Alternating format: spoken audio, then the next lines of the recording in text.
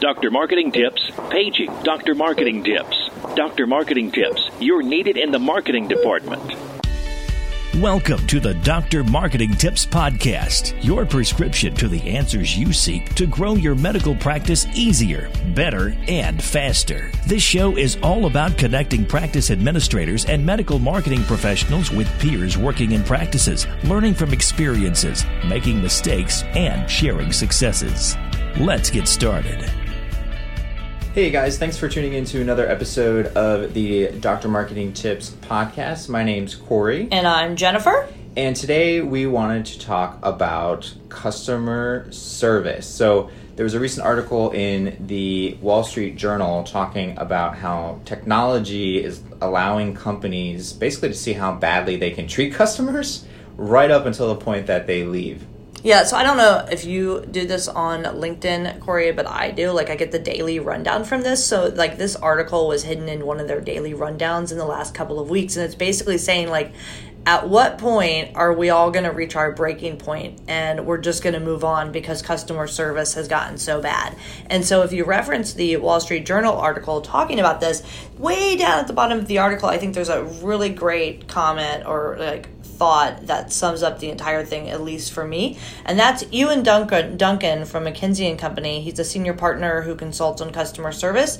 He says it's he's among the folks that say that it's the perception, not the actual experience, that has actually grown worse in the years. And that the social media echo chamber and the fact that live customer service agents are tackling more complex problems actually gives us the impression that things are worse than they are.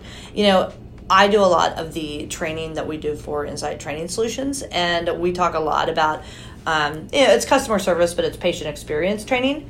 And in all of the modules, we talk about that it's the perception of the experience that's more important at this point than the actual experience. And that's because the patients, when they're choosing a new healthcare provider, are starting online and ending online. And so the social media echo chamber, as Mr. Duncan was explaining, that social media echo chamber is the place that people are going now to share information and to get information. And so that makes this whole customer service conversation so much more intense, especially when you talk about some of the technologies that are being used to guide us through a new customer journey or a customer journey map, which is taking us either down the route of them saving the account, dropping the account, or trying to sweet talk us into spending more money. Yeah, there's actually a piece in the article where they talk about how one of these software providers can actually determine essentially who is worth the effort and who you can just drop. So basically, if you were to call and you had a complaint, depending on your profile and how your interactions with the company, they may say, you know what, this complaint, it's really not even worth bothering trying to fix because they don't spend that much money with us. Or on the flip side, they could say this is a very highly valued patient or customer and we want to keep them, so let's get them in the right hands. It's crazy. It's super crazy. And I go back to the way that the Wall Street Journal was using a story talking about a woman who was struggling with her bill from AT&T. She had spent more than 4 hours collectively on the phone with AT&T trying to resolve the issue. And she would get passed. Like I've done that. I've been there. She would get passed from one place to the next. And it wasn't until she called Verizon and literally started the process of changing it that AT&T caved and gave her what it was she was asking for from day one. Now, that's just an example that got picked up in the Wall Street Journal, and that, we've all been there, just like you said, we've all been there. But, you and I both remember recently that I was struggling with one of the major hotel chains where, I use a lot of frequent stay points, and we use our business credit card, and we use that to pay for travel from the company standpoint.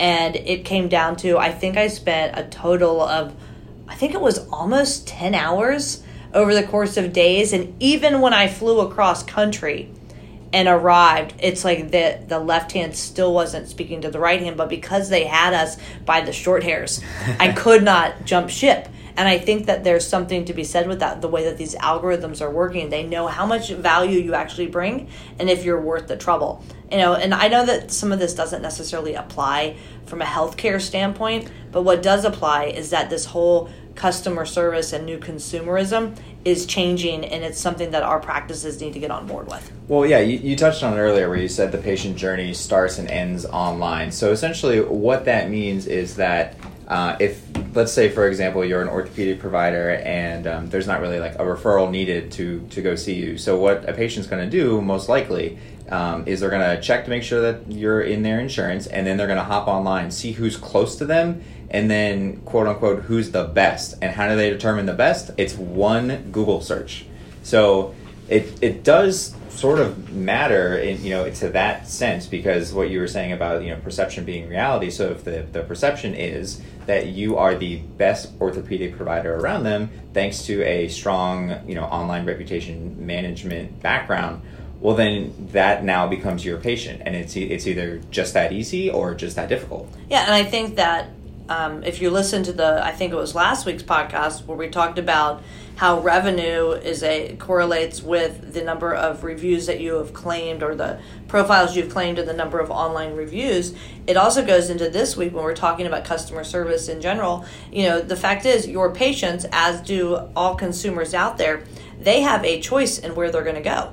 We talked about it a couple weeks ago on the show where we're talking about, there's a level of consumerism and this kind of increased consumerism now, and that practices are more and more having to, you can't do things the way you've always done them. You have to look at it from a consumer market. We've got practices we reference all the time that are now selling weight loss products or skincare products, or they have a retail shop, or they're doing things more in line with retail. They're doing that because consumers expect a certain experience at this point, and it's even incumbent upon healthcare to step up to that experience, because if you're not doing that, it's just a couple of clicks away to find somebody that is doing that. And real quick, I want to touch on the echo chamber again. So for those of you that don't know what that is, it's basically it's a description of a situation in which the beliefs are amplified or reinforced by communication in repetition inside a closed system. In other words, if you have, let's say you have 100 friends on Facebook, well, they're probably your friends because they think like you and have similar interests as you do. So if someone were to post something and complain, odds are, since there's a level of similarity there, everyone else is going to back them up. So then you may see that and say, man, that company is really bad. But they're not really bad. That's just what 20 people thought who are all friends and know each other. So it's just something to be aware of when it comes to this whole perception is reality. Yeah, when I speak at conferences, medical conferences, MGMA, ASOA, AAOE, I'm going to speak at Bones this year, my number one topic that I cover is social media customer service.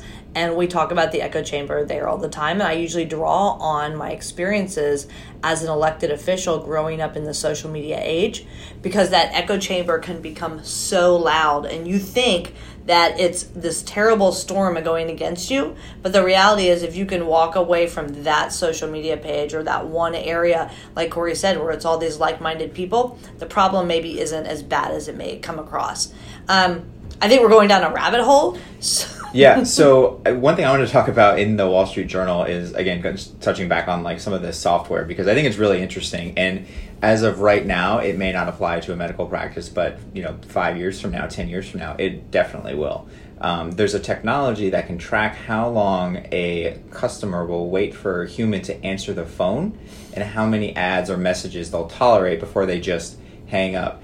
And odds are, at your office, yes, you put people on hold, and there's you have like some sort of like a loop or something like that, but you have dropped calls that way, and then you're missing out on potential patients because they just don't want to wait.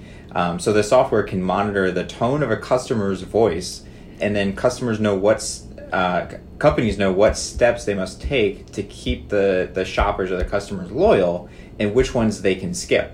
Which is, again, it's all part of like this whole big data discussion that they can pinpoint, well, we have to, Ms. Thompson she's going to be a little bit more finicky, so we have to provide X, Y, and Z compared to, Mr. Joe Smith, who doesn't really care, so they can skip all that and he'll be fine.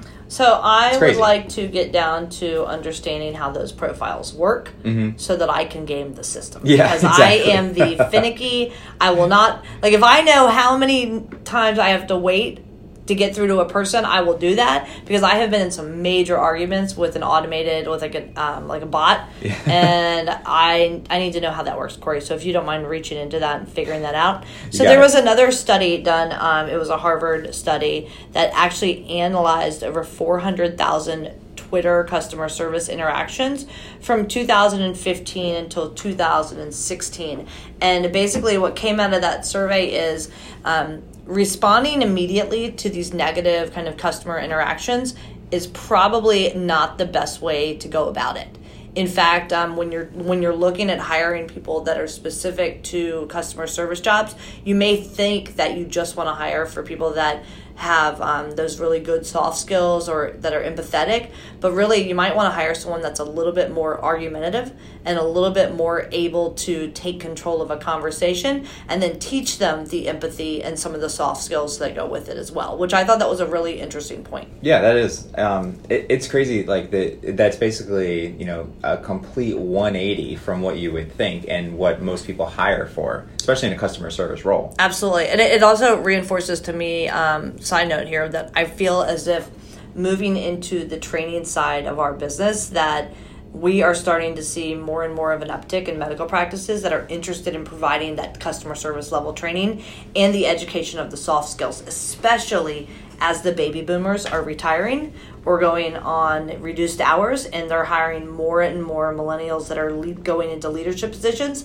The soft skills are now becoming more and more important, which reinforces why customer service is a topic of choice these days. Well, we see it all the time in all of the reports and stats and things that we read, that millennials and Gen Z, they're more educated, and they have, you know, just sort of growing up with a phone in your hands and the world at your fingertips, essentially. They know what they want, and so they may or may not be as patient as some older generations, because they can just say, well, I'll just go somewhere else. That's right. And if you think that millennials are turning 40 this year, that's crazy. On the higher end, but millennials are turning 40 this year, and right when you're in the 40s, you start needing to go to the doctor a little bit more. And so I think that there's something to be said about really starting to pay attention to customer service and to patient experience as those more educated, or, you know, as you say, people that have grown up with a phone in their hands, where they've got information at their fingertips. It's a totally different approach than what it used to be.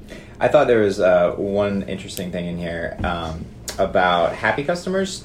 So the best industry for customer satisfaction, you want to warrant a guess as to what it is?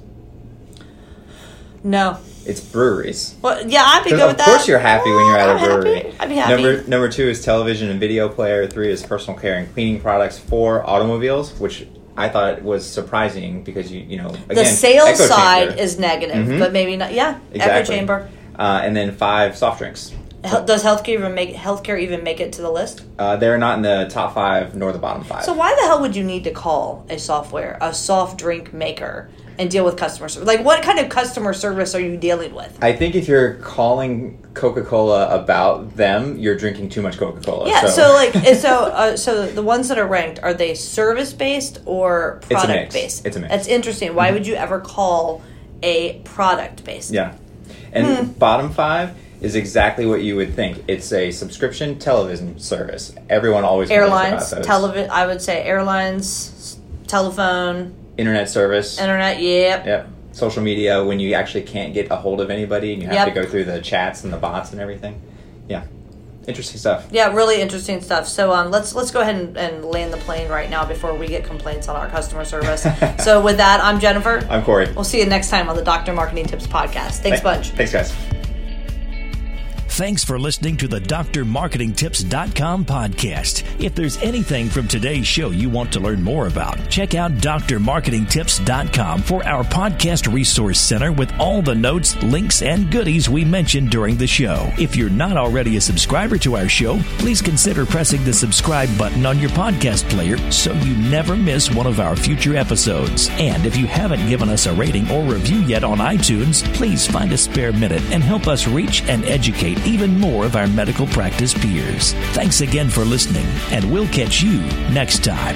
Doctor's Orders.